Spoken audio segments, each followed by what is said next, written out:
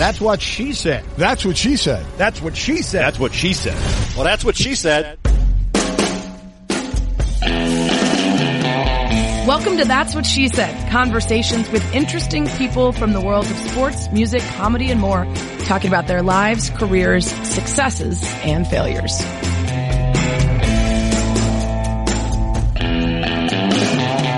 Hey everybody, welcome to the latest edition of That's What She Said with Sarah Spain.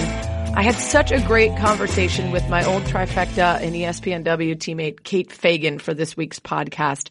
She recently, just within the last couple months, decided not to re-sign with ESPN and to pursue other interests. And I was fascinated to catch up with her, see what she's been up to, what she has in mind for her next big projects, and also really get to the heart of understanding why she felt it was the right decision for her not to re-sign with ESPN. She was given a multi-year offer to come back and continue what she was doing with ESPN, and she decided not to. So I really wanted to talk about that decision, how she had both the bravery and insight to walk away from the mothership and this kind of peak of what you're expected to want out of a career in sports, the fear and the freedom of what's next for her, what she's missed about doing the job. And also, of course, last time she was on the pod, she was in the process of writing her book, What Made Maddie Run, her second book.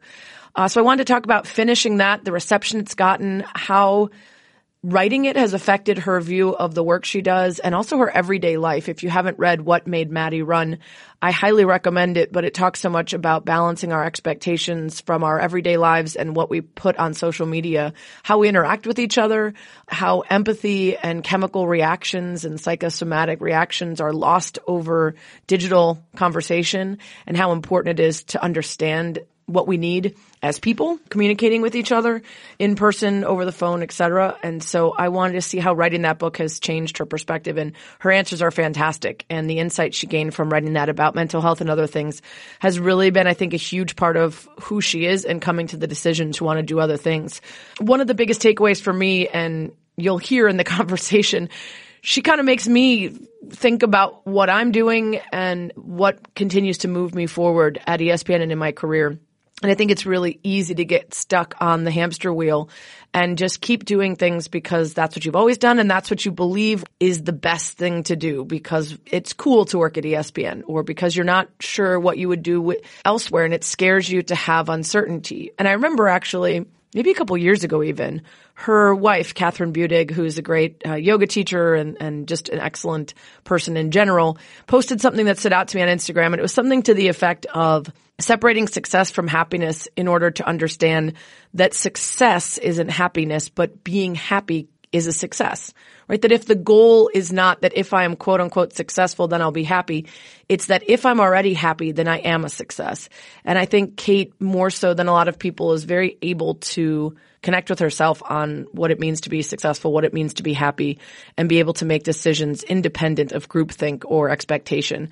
And I think this conversation will be super useful for other people trying to figure out their path. And so I really hope you enjoy my conversation with Kate Fagan. That's what she said. So happy to welcome back to That's What She Said, Kate Fagan. You, of course, remember her as my co-host on The Trifecta. She was on Around the Horn, His and Hers, Outside the Lines, a writer for ESPN The Magazine, a writer for ESPNW, SportsCenter, Will and Kate. What am I missing? You did everything at ESPN, essentially, until very recently. Thanks, Sarah. Yes, it is good to be back. I did a lot of things, and now I don't do any of them. Yeah, you were never a baseball beat writer, though, which I think was a real miss on your part. I know. I should have really gotten in and maybe covered the Rockies or something. That would have been helpful. There you go. When we last talked to Kate, she was still with ESPN. She was in the process of writing her book, What Made Maddie Run. And since then, she has decided not to re-sign with ESPN. And I'm so looking forward to finding out what she's doing now. But let's first, Kate, get back to now that What Made Maddie Run is done. You were in the middle of writing it when we talked last time. So tell me what that full process ended up being like from soup to nuts and how you felt when it was finally done. Well, it almost feels like it's still going on in a lot of ways because the good thing about a book that I didn't realize, a book that, you know, people actually are reading, is that some people, you might put it out, like we put it out a year and a half ago, but the majority of people are just going to find it along the way. And so I feel like it's still, a lot of people are still finding it.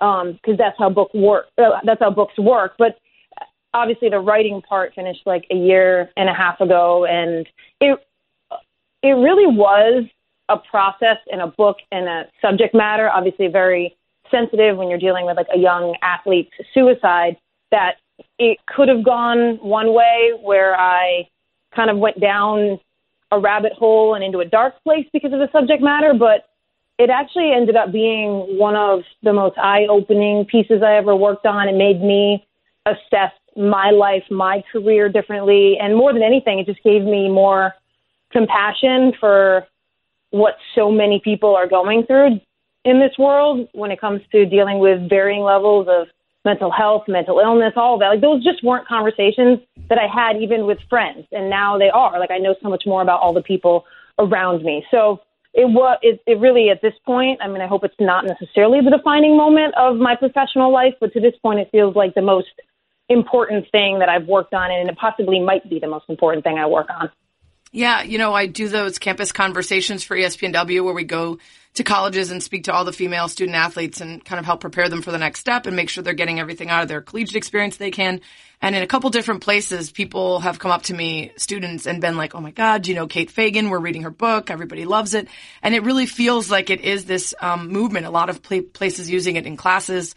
And I took a ton out of it. There was a quote actually that you said in some sort of publicity for it that was, for the entirety of your life, you took mental health for granted, and now you consider it one of the greatest gifts someone can have. I think about that all the time, and it really does affect my interactions with other people, better understanding mental health in general, depression particularly. How has that affected your view of the work itself? Because I know when you were working at ESPN, you were striving not to get caught in the social media trap that Maddie and so many others do. And so you tried to wean yourself off Twitter or not be as involved in social media, but then you found it was sort of a conflict with trying to do the work itself. Yeah.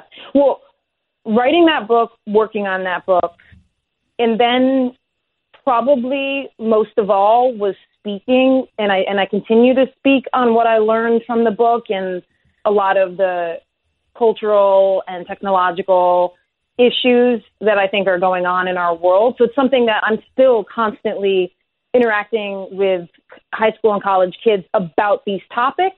And I would think more than anything, that book and the ideas in that book are the reason I'm not with ESPN anymore. I mean, there's a lot of varying factors in addition to that maybe we can get into very, very gently.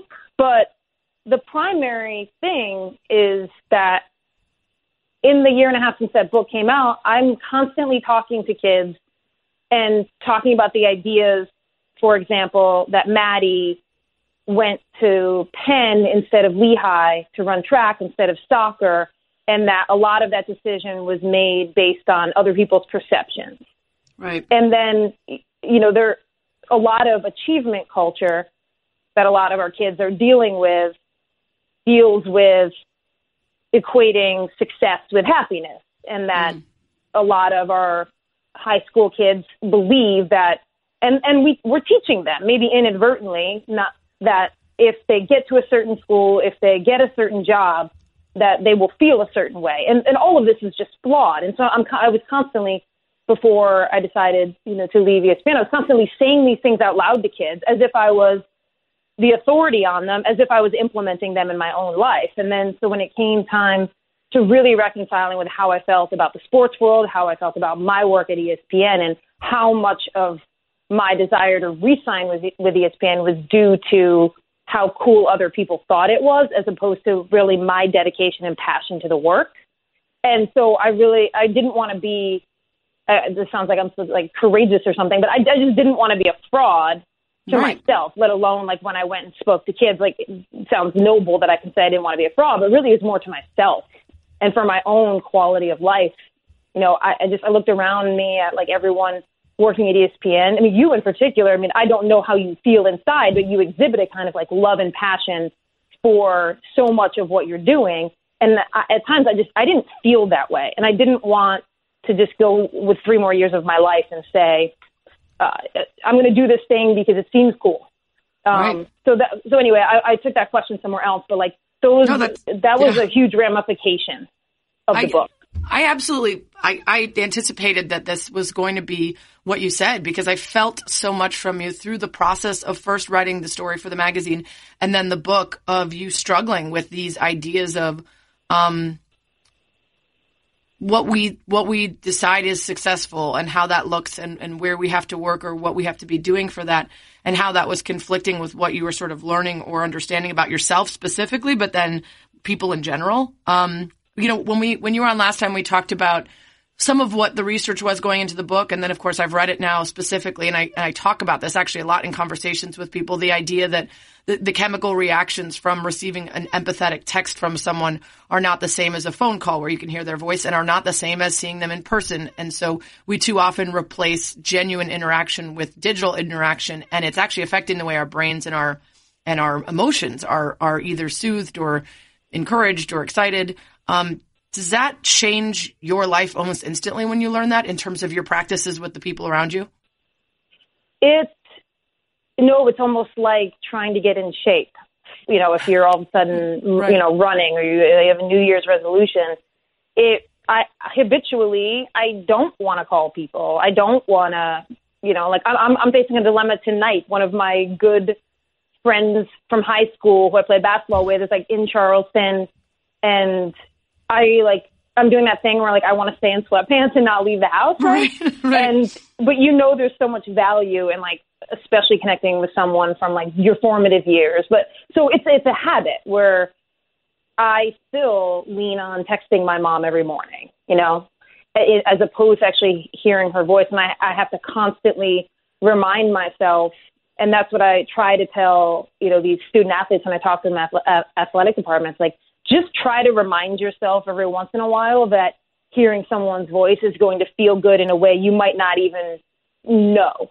And so that's how I've incorporated, that piece into my life, is just try to override that habitual nature that I think some of us have developed in wanting to lean into, just staying in and Netflixing and maybe just texting a few people while you're Netflixing, which is sometimes the most comfortable space you can be in. And try and get out there and just challenge yourself to, that sounds crazy, challenge yourself with a social interaction where things aren't going to go perfectly. Right. But so those are put on some pants.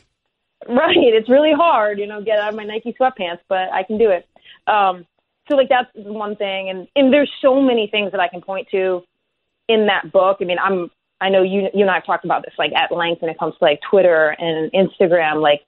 Leaving ESPN gave me the freedom to just delete both of those things from my phone and not be worried that it was going to impact me long term. So there's just so much that we can get into. Yeah, the Twitter stuff.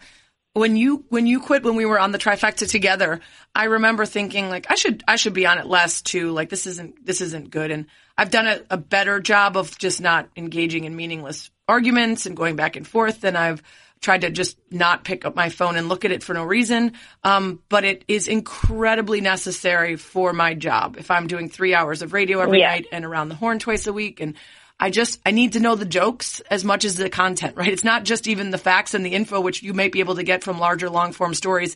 It's what are people talking about and how are they talking about it? And, that's a real freedom for you to be able to step outside of that. And that was never really your desire within this industry anyway, right? Yeah, I never wanted to be on TV.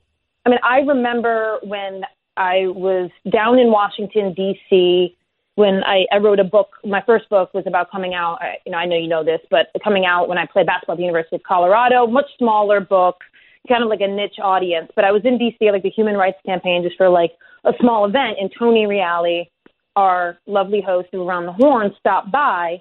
And just in the course of a conversation, he was like, what would you think about being on Around the Horn? And unequivocally, I was like, that's not what I want to do. I didn't see myself as someone who wanted to be on TV, and specifically didn't want to be providing the content that came with being on TV.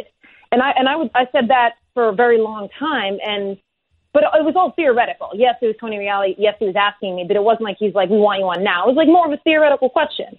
And now it became a very different matter when I think it was 9 months later, I got an email from, the main producer of Around the Horn saying, we want you to start, in this date. Do you want to do it? And at that point, it became like a logistical, practical matter of like, right. I work at a television company. This is a huge chance. It wasn't in my DNA to say no to that.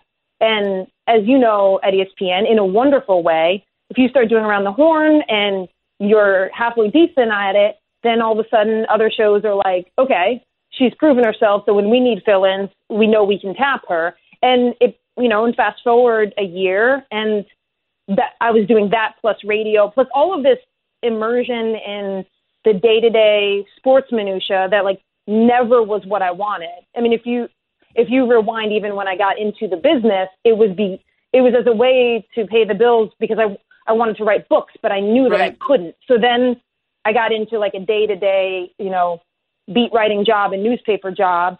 And then I upped it even more and started doing radio and TV, which you need to even be more locked in because it's not just every morning the paper comes out. It's like every minute.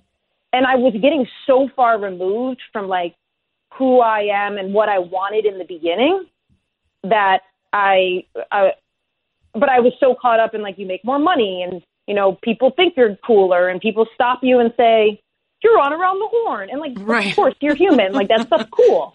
And I was so caught up in all of that I was like, I don't know that I can give that up because it's kind of addictive. Yeah, you told me not that far into doing it after I started doing it as well that it made you really nervous and you didn't particularly enjoy it in the moment. No, I mean, especially Around the Horn, only because I mean, this is scientific, but I was talking to someone about it, like who's some kind of psychologist that deals with like neural pathways. It was the first TV show I really ever did. And somehow I got like locked into a childhood pattern of like feeling the same panic. On my 150th appearance, I was still feeling the same panic of the first time I did it. And that was weird because when I started hosting Outside the Lines, I don't know why, but like I never really felt nervous. I mean, Around the Horn is scored, right?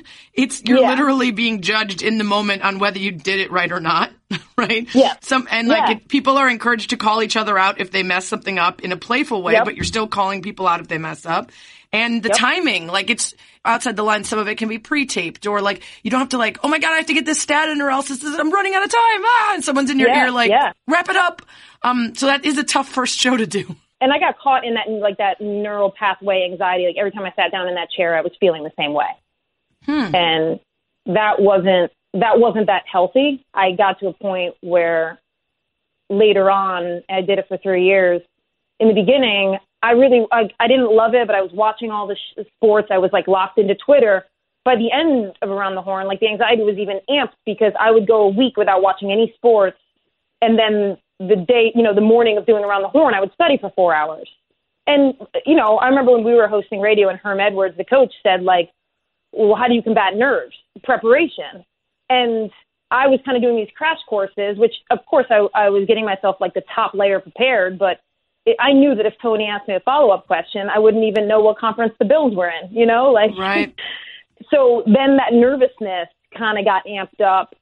And that was not, there's one thing where like nerves signal to you that like you're challenging yourself, but this was not that. Like I did it 150 times. This was something else.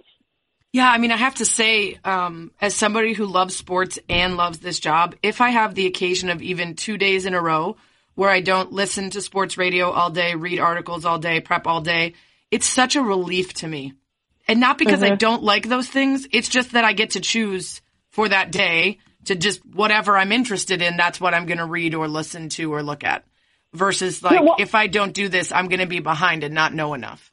When I earlier was projecting onto you that I guess I sensed some level of like passion, commitment, love for obviously Chicago sports in a way that like I don't feel the same way now. Maybe it's just because the Knicks have been terrible for so long. Right. And that certain of my teams that I might have loved just have been so bad it's easy to be apathetic. But when I project that level of like passion still onto you, like is that accurate? It does. I love Around the Horn. I love doing this podcast. Most of the time I love the radio show. The radio show, the only reason I don't love it all the time is because it is every night for 4.5 hours when you add in the time that we meet to talk before it starts. And so there isn't a day that goes by where I can just say, I have other things to do right now, or I really want to read this book, because I'm instead listening to or constantly digesting the news of the day, which keeps me from having panic attacks, right? Because I am always prepared in a way that you didn't have to be every day, which is then how it manifests into studying right before. But it does mean that a lot of the time that I used to spend on creative endeavors or being more well-rounded has made me much more one note as a person, because so much of my brain space and time is filled by this. Yeah, I don't even know how I would want to just pour a glass of wine at 5 o'clock every once in a while. Well, I used to when the show was 7 to 9. I'm sure you can drink one glass, but I could drink one or two, but now it's 3:30 to 8, so it's 3 o'clock's a little early. I'm never really craving it then. I'd have to do it mid-show. I got to introduce that as a segment. I could be like Kathy Lee and Wine hour. Wine hour. You mentioned the trying to get out of your comfort zone and reach out to people on the phone or in person in ways that aren't as comfortable as maybe they used to be before we got so stuck on our phones. My friend Marty told me this great thing he does. He actually created a spreadsheet of friends that matter to him, particularly ones that don't live in the same place as him. And he jots it down when they talk on the phone. And then if he knows he's got a 40-minute drive or a half-hour walk or he just is in the mood to chat, he'll go and he'll find someone and be like, oh my gosh, I haven't talked to that person in 2 years. And he'll call him and then he'll mark it down. And then he'll have this running idea of, people he really does want to still connect with and keep in his life. And it's not always realistic to expect constant conversation, but to force it every once in a while so that you don't lose it forever, which I think is a really cool idea. Yeah. It's almost what I take away from that too, is just the amount of structure sometimes you have to build into your life to keep some of these connection pathways open that I think is very different than it used to be. Although people always lost touch. It's not like technology has introduced this new idea of, people moving away and moving to different phases of their life. But yeah, when we got married in October, it was really solidifying for me, one, of my decision on ESPN, and two, of exactly what Marty's saying. I now keep a mental spreadsheet of okay, these are these core people that I have to constantly be building up my relationships with, because otherwise I'm going to be just texting and Netflixing. And I still text and Netflix way more than I should. You mentioned that you've been doing speaking a lot. Are there memorable moments from people coming up to you or interactions with people that have even furthered your understanding or maybe made you want to do work on top of what you already did with What Made Maddie Run? Yeah, what's been really interesting for the last year and a half. So since the book came out, I've probably talked to maybe 20 athletic departments, 10 general student bodies on colleges, and then a handful of high school systems across the country. But when it comes to the athletic departments, I've really had amazing conversations with young athletes who've we've kind of worked through certain ideas as we've talked in the hour after an event, and they just want to chat, something they wanted to say that they couldn't say, with the whole athletic department student body in front of them. And a couple of those ideas have really shaped how I think about our college sports system now. That's a little different than I did before. So just to share, so many kids were kind of coming up to me and they were articulating this idea that their goals when they stepped onto a college campus as a student athlete were really misaligned with the goals of the coaches.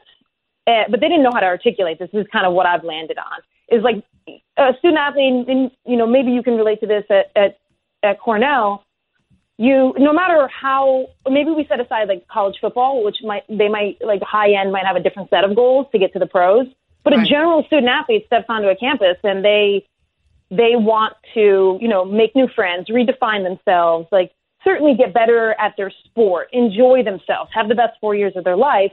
And they don't know that their coach obviously is anywhere from a $100,000 job to a $500,000 job to win a championship for the most part. And they feel that clash of misaligned goals in a way that you would be really surprised how acute it is. And of course, they're the ones that are bending. And so once we kind of identify this idea of misaligned goals, I would say for 90% of student athletes, you then kind of share that with coaches and they feel it too. they feel like they're kind of like, being pulled in all directions because they're trying to sell their student athletes on a certain vision that they know isn't reality. And then instead of blaming the system, right, because a lot of kids want to leave and quit because this isn't the experience they thought it would be. And you either blame the coach or you blame the student athlete. But no one ever says, like, no, this system is just. Yeah. So anyway, so that's a long-winded way of saying, like, it's really opened my eyes to, like, the machine of college sports and how it's really impacting the experience of, like, the everyday student athlete as opposed to, like, the guy who's going pro. Right, because we talk a lot about the people going pro and how flawed that system is, but maybe not enough about even the non-revenue sports that have a certain amount of pressure as well. So let's get back to the actual decision about ESPN. Yes. And as you said, maybe it needs to be gentle if there are things that we won't want to air on the very network that you want to criticize. But you don't have to totally limit your ability to be honest because everyone's experiences are different and also everybody's desires and what they want out of something are different. So they come to you with your deal is going to be up and they come to you with the opportunity to re-sign and go for another couple years. And what was the thought process and who did you talk to and how much of a challenge was it to make the decision? Yeah, so we kind of, for a number of months, I had like a 3-year offer on the table. And I just was kind of punting on it. Like, my deal wasn't up until the new year. And so, it's like early fall and I'm just kind of kicking the can down the road. And then a few things happened. One, we got married, and it wasn't like the act of getting married that changed my mind. It was one small piece of it was that I think this at ESPN and maybe a lot of jobs like this. Like you can go on vacation, and you can tell you think everybody at ESPN that you're going on vacation, but you forgot to tell this one radio producer, and right. Then you're on vacation, and they reach out and they're like, this big thing happened in sports. Can you come on SportsCenter? And like, no matter what, for me anyway, this is how I operate. There's like this like panic and guilt. And like, I could be in Mexico and be trying to find a studio. Yeah. A vacation to me wasn't even a good enough reason to like not respond and not be available. And it wasn't until I was getting married that very week that I felt like it was the first time in 7 years at ESPN that I had a good enough reason to just not look at my phone. And the way I felt in not doing that was so wonderful. And I knew that it wasn't like I would feel that way because it was your wedding week, so there's a lot of other things going on. But I was like, how is it that in 7 years, this is the first time where I truly feel some sense of release from like the constant pressure of like being available? And some of that is you too. Yeah. You know what I mean? Like I obviously felt that in my wedding, but when I go on vacation, I certainly have been in places where I've tried to make it work. And then plenty of other times, especially more in the last couple of years where I've decided I needed to be able to say no, I've just sent back, sorry, on vacation, and I don't feel guilty. I say that's not realistic for me to never not be on. So totally. Maybe that's something, though, that like depends on your natural way of being anxious or guilt-ridden or whatever about not being available all the time. Yeah, and that's not like an ESPN problem. That's a me problem. Like, even Catherine, my wife, would be like, I did say no a lot at the end, but I would feel so awful about it that I was like, why didn't I just say yes? Because I would just carry on. I would punish myself for saying no. And like, that's just kind of my makeup. And so that was that was one piece of it. Look, and another piece was simply that like, I'm going to say this is like, politically correct as I can, but like, there was a time at ESPN for like a couple years where I knew that I didn't want to be talking about like the constant everyday of sports. And there seemed to be this growing appetite for that kind of employee at ESPN. And there were a lot of different ways where I thought, you know what, I could probably create some space for myself at ESPN where like I'm doing the kind of work I want to do. And it really did get in that last year after, Jamel Hill left and, a couple other things went down where I started to realize that it felt a little bit more to me like if I wanted to be valuable to ESPN, I was going to have to lean back into just the everyday of sports. That was my personal perception of it. And as we've discussed at length on this podcast, like that wasn't really where I ever wanted to be. And so, and like, why shouldn't, ESPN's a sports network? Like, why, if I had these desires to kind of step away from that and like find some niche area, that wasn't going to be as valuable to them. And I needed to recognize that. And so if you combine that with my previous admission that I'm going to be like panicky all the time if I'm not providing value, I didn't want to get into a 3-year contract where I was like in a constant state of like guilt and anxiety because I was saying no to these things that I knew were valuable to them because I didn't want to do them, and like trying to do these niche things that weren't as valuable. Like that was just going to lead to 3 years of just panic and anxiety. You mentioned Jamel. She was a different situation, but still was able to make the choice that it was beneficial to her as well as the company to part ways and to go do other things. And I saw her in LA recently, and she's super busy, but in a totally different way and doing a ton of stuff and very happy. And I think for a long time, it was very clear to people that when you left ESPN, it was sort of like, okay, you'll be forgotten, or there isn't really a space that can provide the same. And in a lot of ways, it's still true. It's very much where you're going to get your everyday sports. It's on everywhere. It's what people go to. It's what they land on. But how do you decide that you feel not afraid of going and seeking the freedom of something else, of rejecting what is by far and away the mothership, the end all be all, the place that everyone wants to land if they work in sports? I think, this idea of like fear, it was very clear to me at the end that the only reason I would have resigned was because I was afraid of what would happen if I didn't. And I just didn't think that was a good enough reason. And I was in it might be the last time in my life where I was in a place where like, I don't have kids. Like I had worked at ESPN for 7 years. So, I had enough that I could like live for a year and figure out exactly what I wanted my future to look like. Like I had all of these things going for me where it was like, if I was going to take a chance on myself, that it was going to have to be in that moment. Like, I just don't know. And I don't know how many people can relate to this. Like, I played basketball, and I started when I was, 12, 10. And then I played pro, and I kind of stopped when I was, 23. So, 10 years, and I was like, I love this thing. And by the end, I didn't want to play basketball anymore. And then I was like, I'll get into journalism and, sports. And then I did that for 10 years. And kind of by the end, I had lost. It didn't feel the way it had. And this is very, millennial of me. But I was like, I need a new challenge. Yeah. I want to inhabit a different world and see if, these things that I had wanted to do when I was really young, write a fiction, write a novel and write scripts and maybe, even do something that felt more hands-on.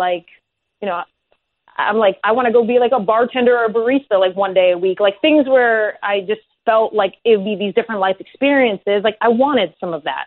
There's always this contest in any sort of job where people like the thing that you work at to prove that it means something to you in the way that it does to other people. I don't know if that makes sense to you, but I've always felt that I really love sports, but I also love other things. And so I've gotten to a point where I'm really okay if somebody thinks that they love sports more than I do, because some of my time is going to be spent with music and literature and other things, travel and whatever.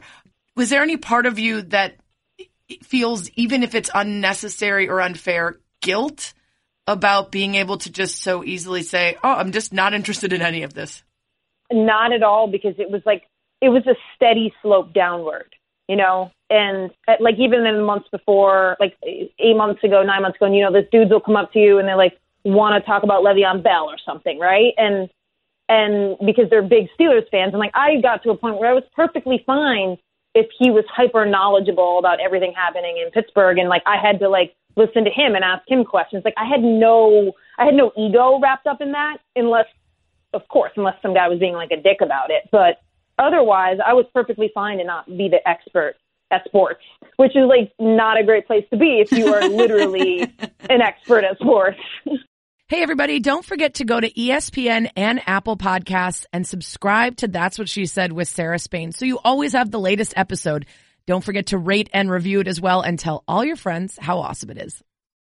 On the last podcast, when we talked about ESPNW and where that came in timing for your life as you were still kind of becoming more comfortable expressing who you were and talking about the things that you connected with personally, you said you sort of found your voice and you felt it was okay to write stories and content on women, to search a little bit harder and find interesting things that not only connected with your experience, but that other people would find compelling if you just presented them with it, instead of feeling like because you as a, for this industry, marginalized person, being a woman and being LGBTQ, you didn't originally want to write about marginalized things. And then you found this joy in connecting with them.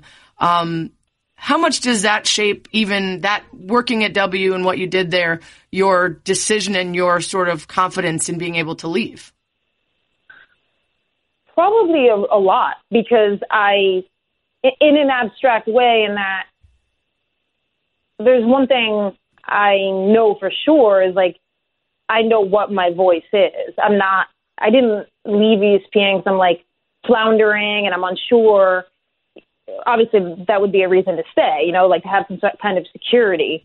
And being at ESPNW and like really understanding more than anything, like applying my brain to these like problems, quote unquote, it just taught me how to use my mind to think about things and come up with like what I think are somewhat interesting angles on these things that are happening in our world. And learning that skill, I think, is applicable to pretty much anything that you want to do. And so I learned all of that by writing about at ESPNW and all of those things we were covering. And I was like, this is not just like I need to continue writing columns for ESPNW. It's like I want to be able now to, be in front of our young people at high schools and colleges and like communicate with them directly and learn more, from them and be able to share all these things I've learned like in a way that's offline, because I was kind of over the online part. So I think you're right in that it did kind of give me this confidence in like what my skill set was, and a belief that I could apply that to other things whenever I decided what those other things were. Sometimes when you get a break, you can really tell what you miss and what you like, and then what you're relieved to not be doing. Have you missed anything in the time that since you have had, what I'd like to call an organic pause? I've missed just like the banter of like everyone at Around the Horn, not the on air, but like that is like one of the core. I'm sure maybe Levitard is similar, but the Around the Horn family is a really cool little network to be a part of. For sure. And I kind of miss feeling like I'm in the in group on that.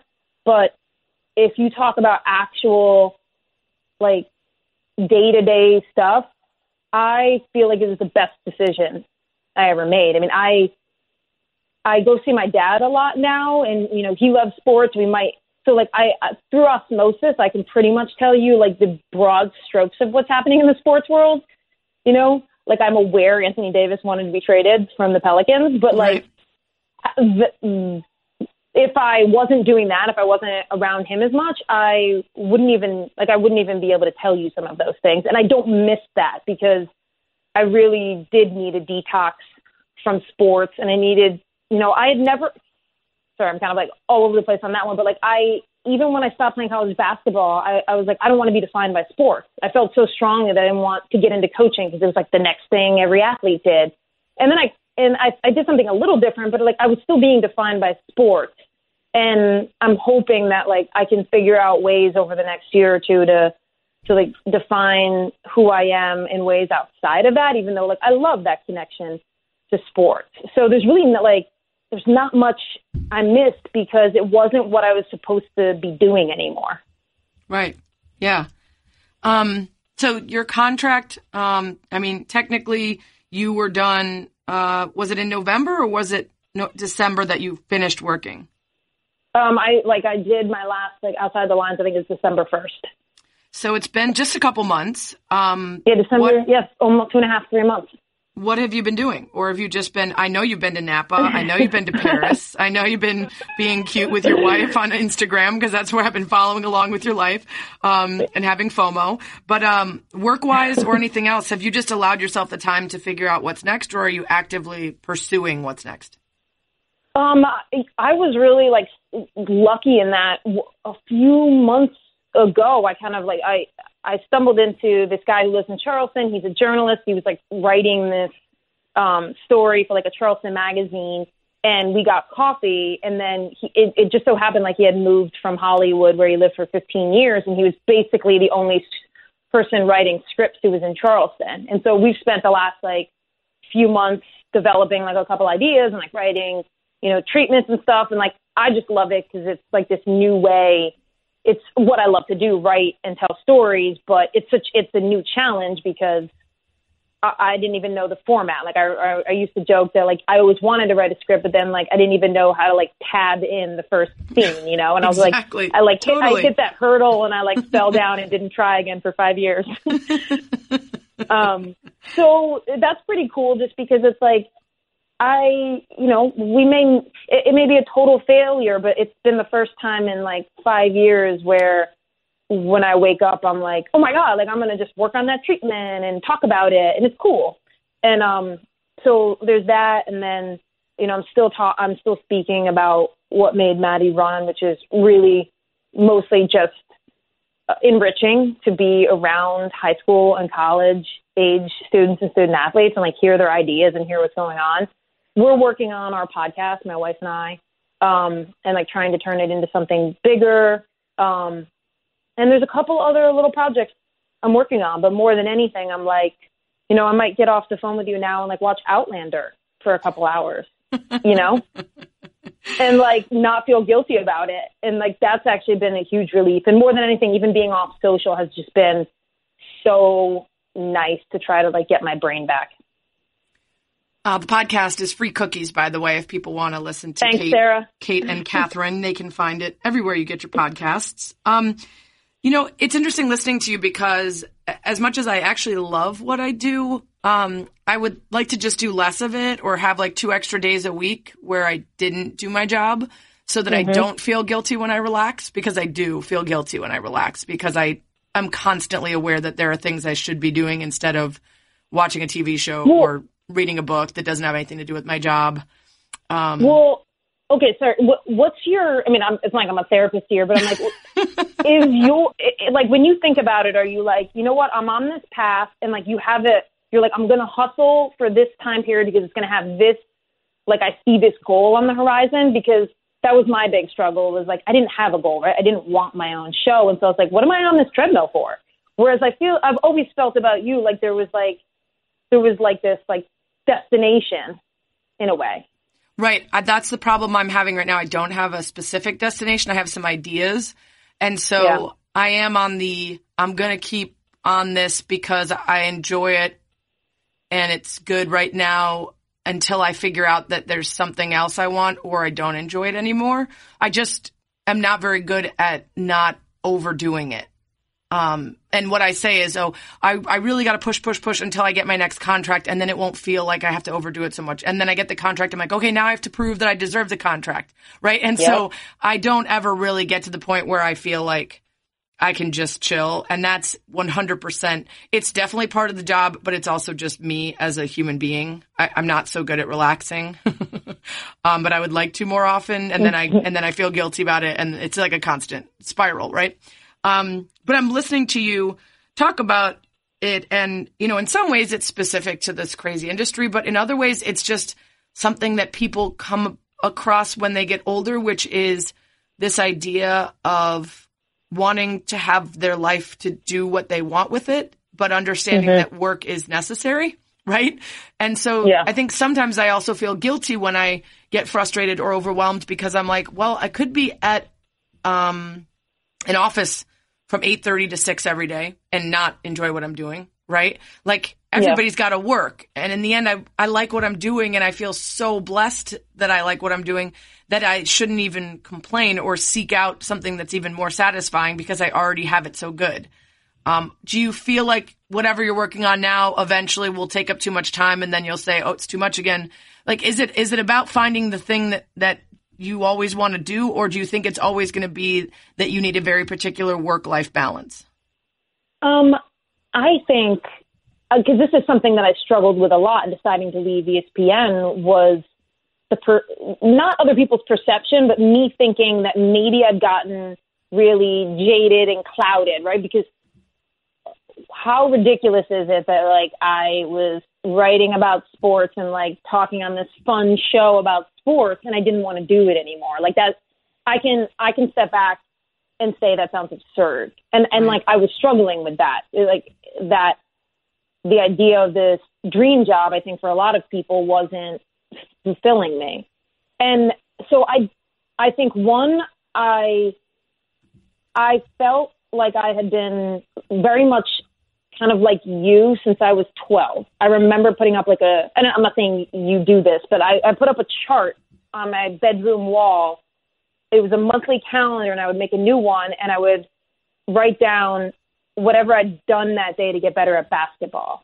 And like, be like, run 1.5 miles, take 300 shots, lift weights, play pickup for an hour. And I really felt like until I decided not to renew with ESPN and I was 37, it was 25 years. I know people like are on the treadmill for, until they're 70, but like 25 straight years where I felt like my only priority was this achievement, some level of whatever the achievement was. And then once I got at the next level, like 25 straight years is like not really taking a deep breath. Yeah. And so I hope that it's not like now I'm like in need of some like perfect calibration. I don't think that's it. I think it was just like I needed to take a deep breath. And in addition, even if my job seemed like a dream job to a lot of people, it was never really what I wanted to do. And eventually you have that little voice in your head that's like, you have this passion, to like write books and like really drive your own storytelling in a way that you're not doing. And I felt that way since I was 12. Like I was like, this is what I'm going to do. This is what I'm going to do. This is what I'm going to do. And then I didn't really do that. I did like a parallel course of that. And I wanted to listen to that little voice. And I was lucky enough that like, I looked around and like, I had the means to be able to take that deep breath. And I was like, why waste that if like I have this opportunity right now? Yeah, I mean, that completely resonates with me because you do want to at least try the thing you most wanted to do and then hope that you can land back either where you were that was adjacent or somewhere else, but not always wonder if you hadn't tried it. But what you said is also very necessary, which is that you had the means to be able to make that jump. Is there a part of you that fears that whatever lifestyle you've gotten used to goes away, or worries that right now you say this is more important than X or Y, and then you'll find down the road this wasn't right for me in terms of the way I wanted to live or how I wanted to work, or now I'm not being listened to or heard or valued anywhere in the spaces as big as where I was before? I think that there's definitely that voice in my head that it's only, it's only been 2.5 months, and like, you can imagine right now, it's like, that's really just enough time. Like I had a lot of commitments. That's not a ton of time to be like relaxed and and fully occupying this like new life that I want to live. So I am worried that you fast forward, if you ever want to do a podcast with me again in a year, right? Like I would be like, oh my God, like I can't get my footing, and I haven't had a paycheck in a year, and like, I don't want to, and now I'm above like writing a column for $500, right? Quote unquote, above, like as in that's not how I want to make my money. And so, yes, there's that voice in my head that's like, kind of hitting the panic button sometimes. But then I just remind myself, like, I'm smart, and like there was a lot of things I brought to ESPN. And if I apply myself on new projects and I'm willing to like be open about what those might be and what those are, like I will bring value to those as well. So like I try to override with that, even though, I sound so shallow, but I'm like, when I'm go out in Charleston, everybody's like, oh yeah, Kate works for ESPN. And like, they still say that, right. That's how I get introduced. Like, oh, this is Catherine and her wife, Kate. She works for ESPN. Because like people think it's really cool down here. And like, I don't correct them right now, Like sometimes I will, sometimes I don't. Sometimes when people ask me what I do, I'm like, I used to work for ESPN, but I'm like, does that have the shelf life of like saying Happy New Year? Like how long am I allowed to say I used to work for ESPN? I don't want to get caught up. So anyway, all of these things are going on right now, but it feels like too soon to be able to understand whether I massively messed up or not. Right. Totally. Right. Totally. So right now I'm just excited I could go watch Homelander. I mean, Outlander and like make a cocktail if I wanted to. Or Homeland, for that matter, which I think is also a good show from back in the day. You met Catherine a couple years ago. How long ago now was that? 3.5. I was going to say, this is not a quiz, but if you get it wrong, I'm going to make sure she listens. I think the person that we share our lives with very much has an impact on what we want to do and how we see the world.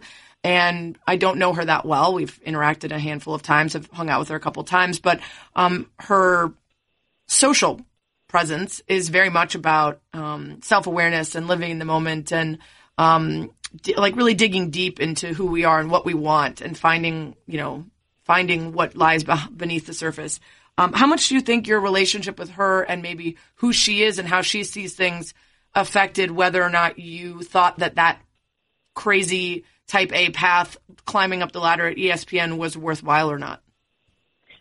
I think we both reflected honesty back on each other because, she had been dealing with something similar when it came to her yoga career. She wanted to break out of that and make an impact in other areas in food and fashion. And she was really struggling because, as I might soon find out, if people are Kate works in sports and she worked at ESPN. And so these are the 5 jobs we think she's able to do. And that's kind of what she was going through for a long time. It was she's an awesome yoga teacher. And so it'd be here are the things that we think you can expand out of yoga. But among those were not, necessarily food and fashion. And so since I've known her, she's been kind of trying to redefine herself.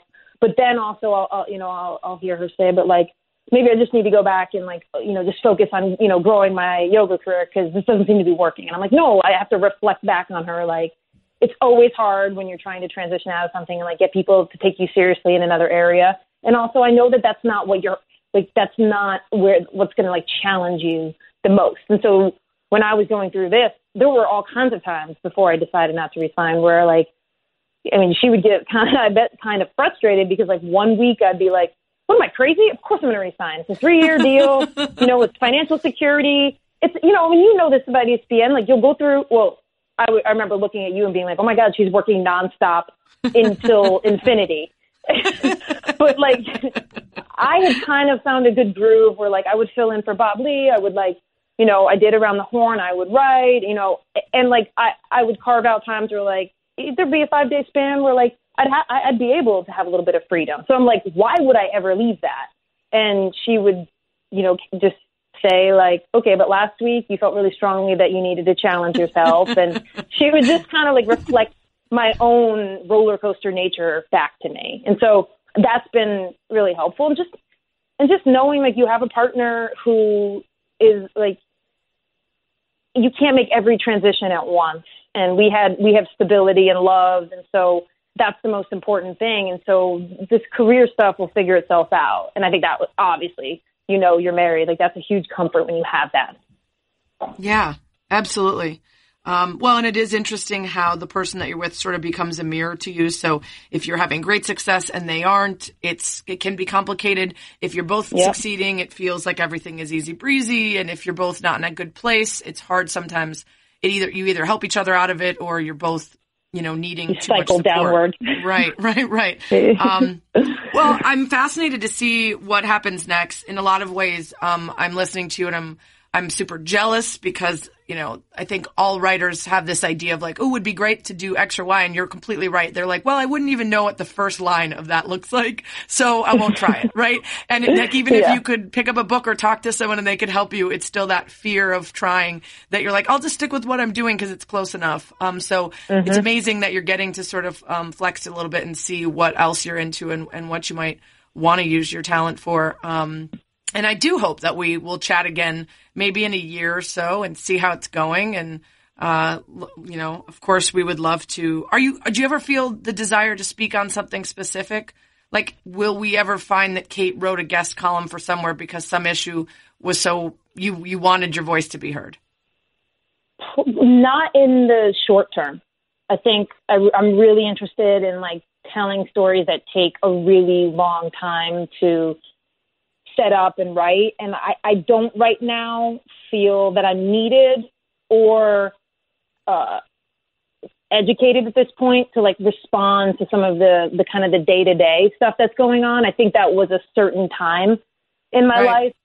And now I don't feel like, I feel like there's so many, like, I feel like when you and I were kind of coming up in ESPNW, there was no one saying the things we were saying.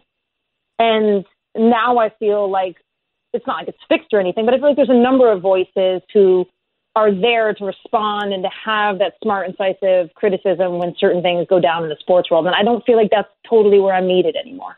I agree with that for sure, which has been really nice to see for sure.